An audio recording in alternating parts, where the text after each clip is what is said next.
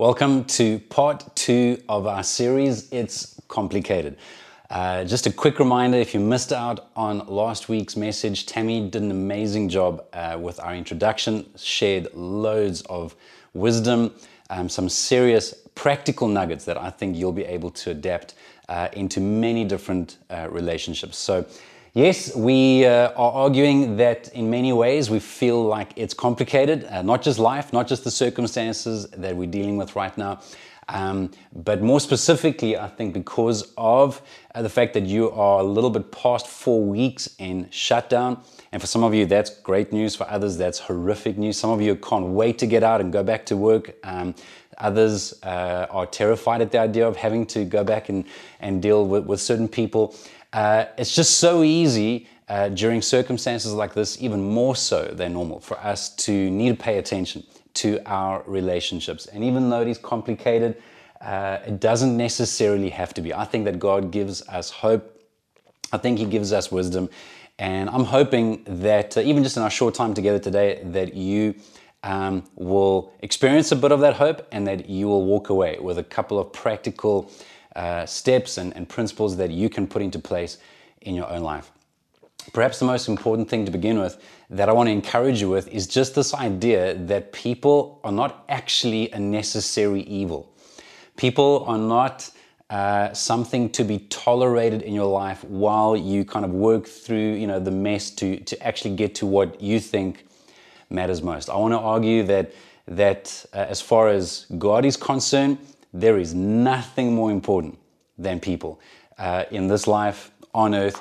I don't think any achievement, I don't think any education, any degree, any amount of knowledge, any type of gifting, innovation, anything like that actually matters ultimately if it's not motivated by love, if it's not motivated by a concern for people. I honestly think that Jesus would say that even in the chaotic circumstances that we're dealing with right now, or whether we're talking a few months ago, or 5 years ago, 100 years ago, 2,000 years ago, I think Jesus would say that the main thing for us, regardless of what's going on, the main thing is to keep the main thing, and the main thing is love. It sounds perhaps like a bit of a cliche, but love is the oxygen of the kingdom. Love is what fuels God. It's what fueled Jesus to lay His life down at the cross and to continue to invite us into a relationship with Him. And it is love that I think is the greatest evidence that we are walking in a relationship with God. If you've been around for a while, you've probably heard me say before that it's kind of possible to love people without loving God, but it's not possible to truly love God and not be impacted to where you see people differently, to where you love people. You cannot love God and not love people. Jesus was actually challenged by a religious scholar to come up with the most important commandment, to sum up what was a little over 600 commandments and then probably thousands of applications and iterations. And Jesus answered him with the following. In Mark chapter 12, verse 30, reading from the New Living Translation, that's what the little NLT means. He said, "You must love the Lord your God with all your heart, all your soul, all your mind, and all your strength." The second is equally important. Love your neighbor as yourself. No other commandment is greater than these. Jesus was saying that you can literally summarize everything that matters in life. You can weigh everything up, you can break everything down, but what matters most is loving God and loving people and being able to receive love from God and from people. Because I also think that it's only to the extent that we allow God to love us that we're able to love people. It's only to the extent that we're able to receive His grace and patience and kindness that we're able to be secure enough and healthy enough and whole enough to be able to love others and to show kindness and to show grace and to show forgiveness. Again, I'm not arguing that it's simple, but it doesn't necessarily have to be complicated. People matter. In fact, I would argue that people are often a gift from God. And again, I want to include people that you don't like, people that you don't agree with, people that are maybe completely different to you. And it's natural. It's easy for us to think that people provoke things out of us, and we can blame people for our anger, our aggression, our bitterness, our jealousy, people that are pushing our buttons when it comes to insecurity and defensiveness. But I want to argue that people can't actually make me do those things. They can only provide the circumstances that actually reveal what's going on inside of me. So if I'm sitting on a certain team with a bunch of other leaders and I'm starting to feel insecure because of how I think I compare, I can't blame anybody else because of their personalities or aggression or assertiveness. I've got to look at, wait, why am I feeling insecure? What is my security based on? If I get jealous of what somebody else has, or that promotion that somebody else has, or I get bitter because of the way I've been treated over something, I'm not saying that other people haven't done legitimate things to us, but they can't make me bitter. Bitterness is something that's coming from the inside because of the state of my heart. And so people are actually a gift to us in that they're a type of thermometer, like they gauge the temperature of our heart, or they're like a mirror where they actually help reflect for us some of the stuff that's going on. By the way, side note, I never knew I had so many different tics and things until I had to watch myself doing what we're doing now over the last while. So it's scary when you're forced to watch yourself doing something that you would never normally see. I wonder how many of us would be horrified if a camera was on when we were talking about people sometimes, or in the way that we were maybe speaking to a spouse, or the way that we were interacting with someone at work, maybe gossiping, maybe talking about the boss, or maybe the way that we're talking about employees and those under us, even though the facts may be facts, but maybe some of the extra stuff that we add to that. It's scary when you actually have this mirror, this reflection that is presented to us. And so I do want to encourage you to try and see people through a more positive lens, where you see them as a gift from God. They're to actually, where we are there to help one another. It's iron sharpening iron.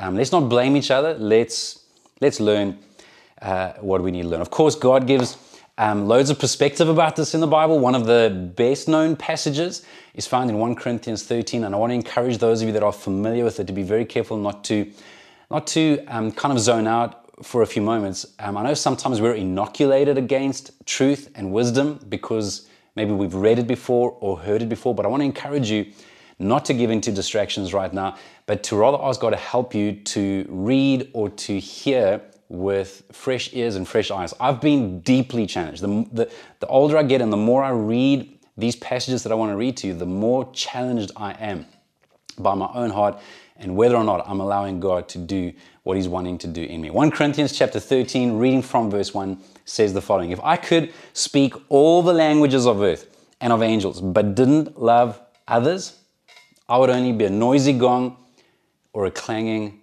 cymbal. I want to just pause here for a moment. I think it's possible that what Paul the Apostle, who wrote this under God's inspiration, I wonder if maybe what he was saying to us is that you can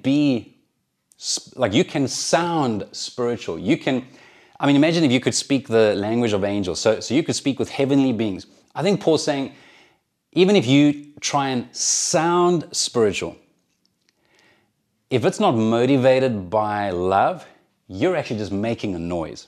In fact, it's an annoying, consistent, repetitive, clanging sound. And I just want to caution you, if you are maybe one of those people that feels compelled to share Christian truths with people at work, for example, if it's not motivated by love, if you don't love people first, if your primary concern is not to connect with people, then I want to encourage you, don't try and correct anybody. If the noise of your heart is going to be louder than the sound of your lips. I even want to encourage parents, and I do this so cautiously because I feel like I have failed in this area so many times as well. We're normal. We get angry. We can get irritated. You can be tired, and maybe you express yourself in ways that later on you're not proud of. But I want to encourage, just for a moment, those of you that are parents, where you may be wanting to correct a child, or by the way, this could be the same in marriage as well, or even in friendships. where you're trying to share a truth, but the hardness of your heart speaks louder than the truth of your words. And so I just think Paul's saying, if it's not motivated by love, you're just making a noise. You're just a loud, noisy gong. You're a clanging cymbal. So let's make sure that our hearts are right first. I think the volume of our hearts are always going to speak louder than the volume of our lips. He goes on to say that if I had the gift of prophecy, so in other words, if you had the spiritual gift, and if I understood all of God's secret plans, imagine if you understood what's going to be happening a few weeks from now, a couple of months from now, next year. Imagine if you could discern what's going to be taking place in the near future, in history.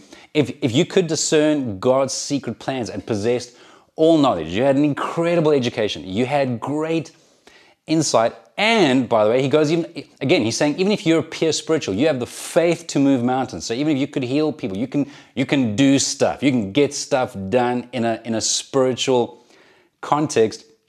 If I didn't love others, I would be nothing.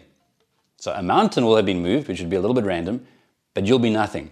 You may have insight and understanding into stuff. You're going to be nothing. It's not going to ultimately matter, because what matters is people and love. Then he goes on to say that if I gave everything I have to the poor, obviously with the wrong motive, if I gave everything I have to the poor and even sacrificed my body, I could boast about it. So if that's my motive, if my motive is to look good, to look generous, he's like, well, you can boast about it, but if I didn't love others, I would have gained nothing. And I was even just wondering, when preparing this message again and reading this passage again for I don't know the how manyth time, I wondered if this isn't even a description of Satan. Where he knew plenty. He was in the binnekring with God. Like, he was tight. He knew stuff. He could do stuff. But his heart was proud. It was selfish. He didn't care about other people. He didn't want to extend the Father's agenda and kingdom. He didn't want to serve people and help people. And so I just wonder if this isn't kind of that description where you can do stuff. You can be successful on certain metrics. But guys, if we don't love people, in fact, I would argue that knowledge and power, and even in some cases the ability to give and manipulate people is dangerous in the hands of someone with a hard heart. We need to love people. No achievement, no sacrifice, no gesture, no amount of knowledge, nothing is worth anything. No innovation, no achievement, nothing is worth anything if it's not ultimately motivated by love for people. And this is a challenge in our daily lives where we have to ask ourselves, am I more concerned with getting through a task? Now, even though that's important, I'm not suggesting that you ignore your responsibilities, but am I think the question I have to ask myself is, at what cost? Am I comfortable that I got a task done, but at a certain human cost? Did I use people? Did I abuse people? Was I irritable with my family? Did I reject anybody? Did I ignore anything that I should be giving attention to? But I got the task done. I ticked the box. And so that's something that I think we need to constantly be aware of. Very quickly, just getting more practical now, Paul goes on to say in verse 4, and this is the part that many of us are familiar with, that love is patient and kind. In fact, he's saying that everything hangs off of these two things. Love is patient, love is kind. Love is kind, love is patient.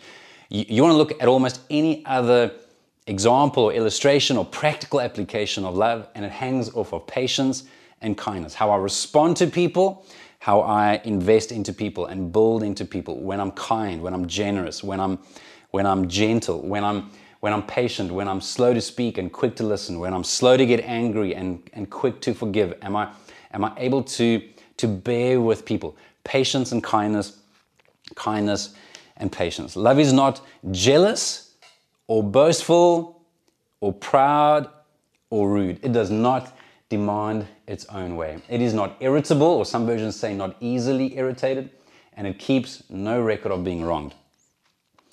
It does not rejoice about injustice, but rejoices whenever the truth wins out. And then I love verse 7. Love never gives up, never loses faith, is always hopeful, and endures through every circumstance.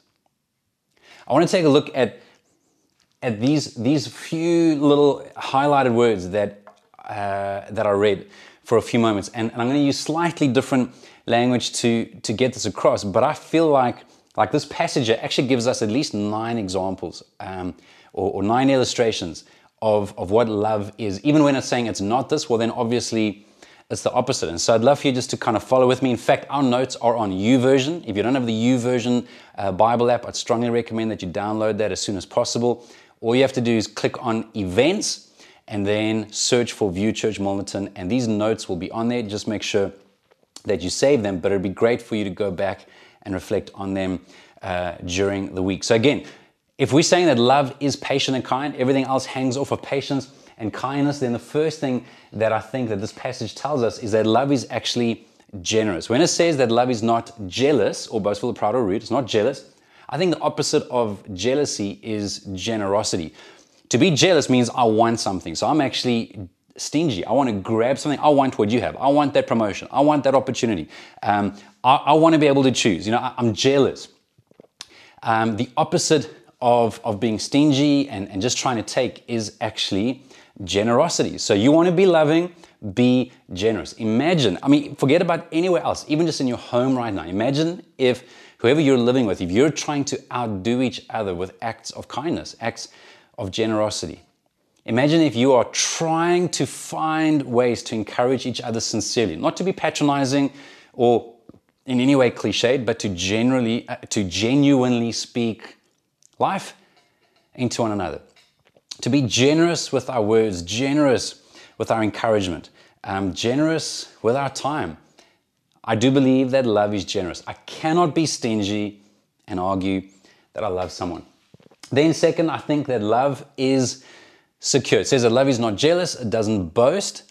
Well, again, I think that when I need to boast, I'm needing praise, I'm needing affirmation, I'm needing some kind of fame or acclaim, and I think that speaks of insecurity.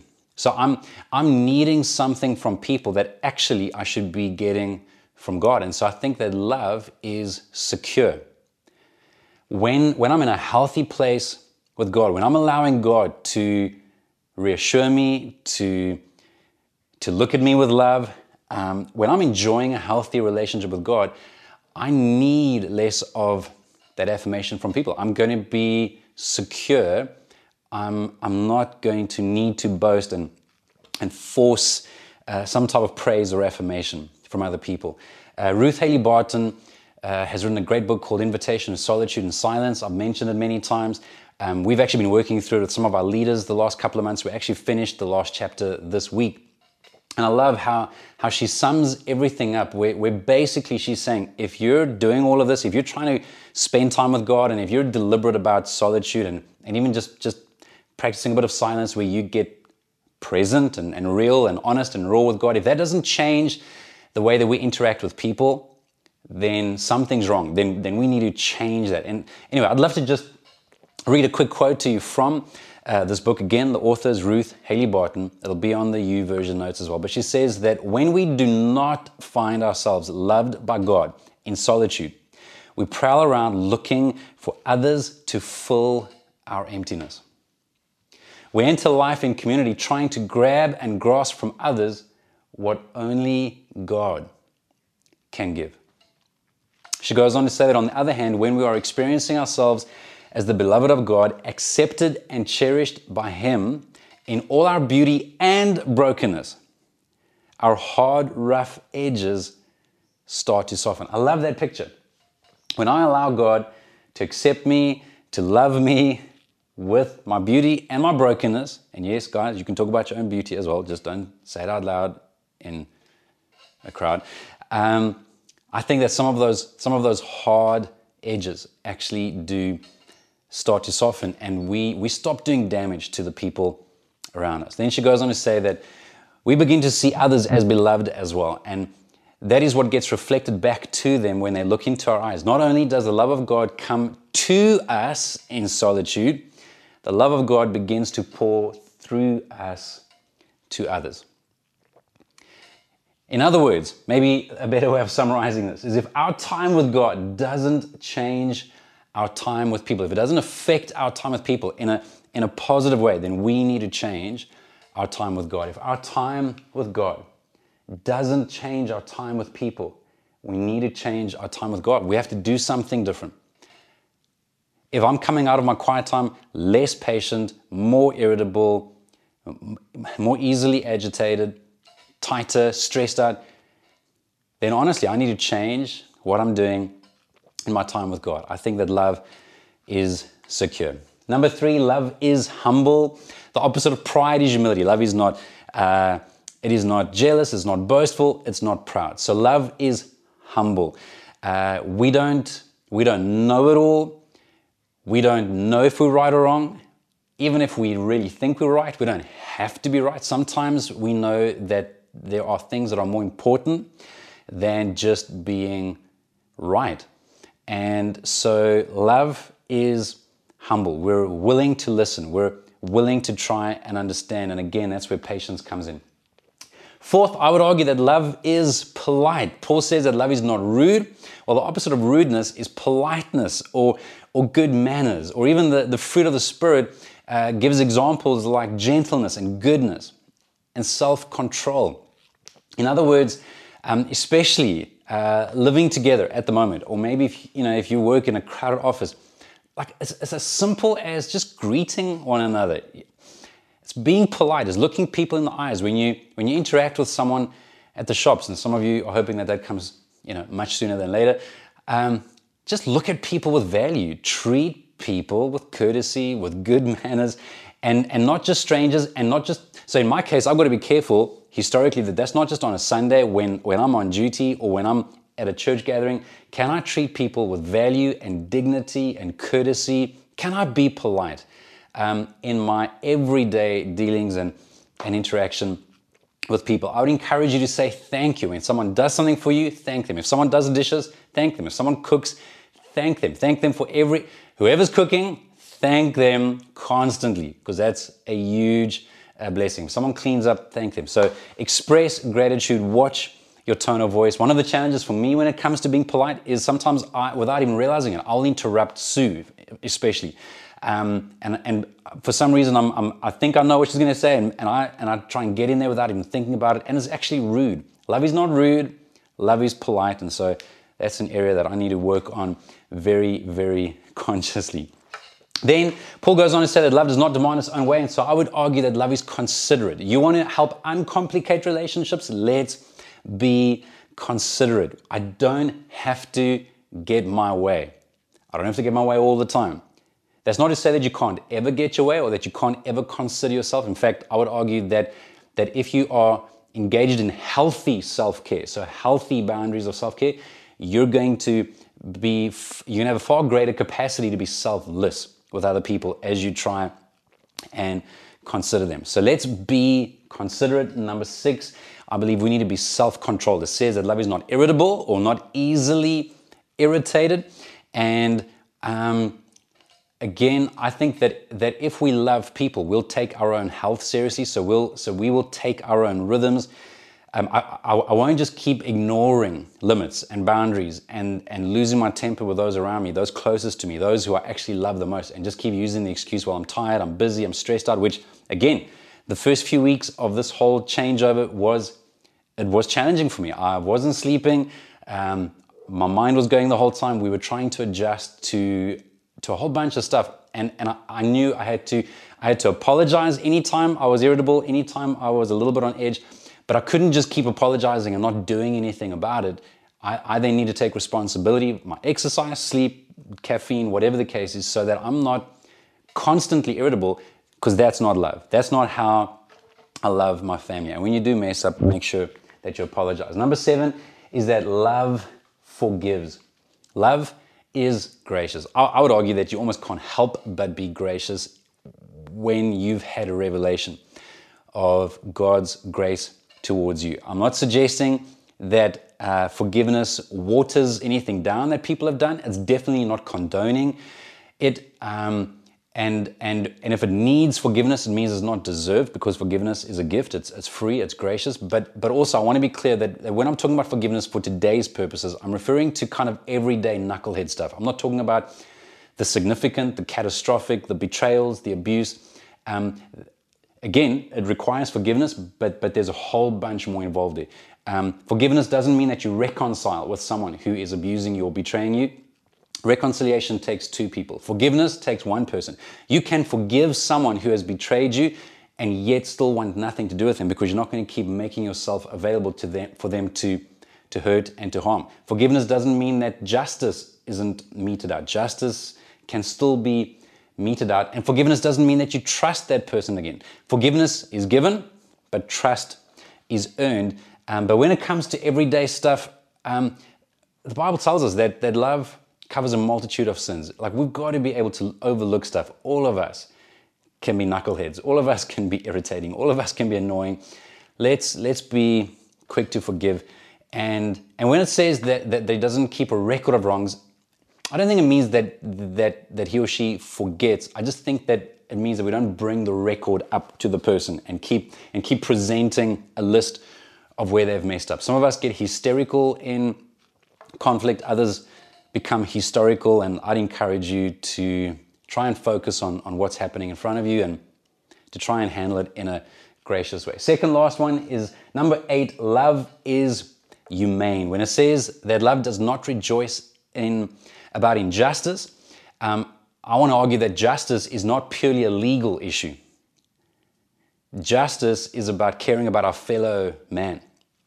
Justice is about caring about basic non-negotiables, irreducible minimums, where if I'm able to help someone that doesn't have food, that's a just issue. It doesn't have to be a law for me to do that. That's justice. If I'm touched by the love of God, I am going to care about other people that are struggling. And so I do think that love, at its core, at its essence, it's humane. We value every life as a core image bearer of God. And so I do want to thank you very, very much, all of you who have already contributed towards just one of our initiatives, amongst others, has been Feed a Family. You've been incredibly generous, and we've been able to partner with several schools in our community that know of families that don't have food. I'm actually amazed at how many massive families we have with multiple adults, multiple children. We're also partnering with an organization in Joe Slovo who is feeding the elderly, the handicapped, and school-aged children as well. So we're trying to help provide for all of their needs every week at the moment. So thank you for that. Just very practically, I do want to ask you, if you're giving to this, especially if you go into SnapScan, just to make sure that you use the right reference. So if you're paying into the church account, just reference it very clearly, COVID response or Feed a Family. And also not to confuse it if you're also paying a tithe. And if you're doing that, then just make sure that you change the reference where necessary. We don't want your COVID response to go into the tithes, and we don't want the tithes to go into the COVID response. We do want the church to still be around a month or two from now. So please let's make sure that we are allocating what we want to the correct places. Lastly, as I read to you, verse 7 says that love never gives up, never loses faith, is always hopeful. Even when it looks like everything's going to pieces, you don't lose hope. Again, it doesn't mean that you keep allowing, that prodigal son or daughter, or that sibling, or that parent that's taking you for granted and abused you, and that you don't have contact with at the moment. It doesn't mean that you force contact, or that you override boundaries. You don't have to be running after them or controlling them to still have hope. Love has hope. If the person's not dead, God's not done. Let's not give up. Let's persevere. And the reason why I think this is also encouraging, the scripture that I'd like to end with today, is actually something that ministered to me just a little while ago. And I just love the picture that it actually gives, the insight that it gives to the nature and to the heart and to the love of Jesus. Found in Matthew chapter 12, verse 20, it says, "A bruised reed he will not break, and a smoldering wick he will not snuff out. And if I'm honest, there have been times in my life that when someone is bruised and they're annoying me and they're weak and I can't believe that they're screwing up again in the same way, there have been times where I've been tempted to want to break them. For all I know, maybe I even have. I hope not, but it's not impossible. Or when their flame has been kind of flickering, I've probably been tempted to want to blow it out because of intolerance or impatience or irritability, and it makes me sick that I can ever be like that. And again, the only way for me to be like that is not to be in a healthy place with God. But I love it how that's not God's heart. That's not the heart of Jesus. He doesn't blow your smoldering wick out. He breathes into it. So even if you are feeling incredibly discouraged today, if you feel like you're hanging on by the skin of your teeth and you feel like that flame is just the slightest ember, I honestly believe that Jesus comes in and he wants to blow ever so gently into that smoldering wick. And if you're feeling like a bruised reed and you feel like you're just moments away from being broken, I want to encourage you that he will not break you. And when we see God, when we see how good he is, we can't help but want to run to him. We can't help but go to him when we mess up instead of hiding from him. We can't help but want to go to him to find that love and security and peace, so that we can reproduce that, so that we can reflect that on to those around us. So please, can I encourage you to close your eyes for a moment? I'd love to just pray this heart over you in Jesus' name. Father, thank you so much that you don't break us when we're struggling. You don't blow out our last remaining flame. Thank you that you breathe into us, that you speak hope, and that you speak life. I pray that you would give us a revelation of your incredible love towards us, your incredible mercy, your grace, your kindness, your peace, your gentleness, your goodness, your faithfulness.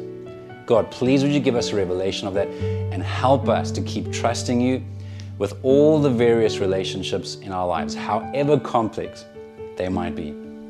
And God, for anyone that's watching or listening to this today that is not in a relationship with you yet, but they want to be, God, I pray that you'd help them to say yes to Jesus. Help them to say yes to this free gift of forgiveness that Jesus offers us. Help them to say yes to following Jesus daily. Whatever that might look like, that they would be patient, that they would persevere with that journey as they learn to discern, as they learn to sense His leading. But I pray that you would help every person that is considering a relationship with you, help them to make a decision to stop drifting, to stop dating, to stop checking you out. Help them to actually make a decision and a declaration that from this day forward, I want to make you the Lord of my life. In Jesus' name I pray. Amen.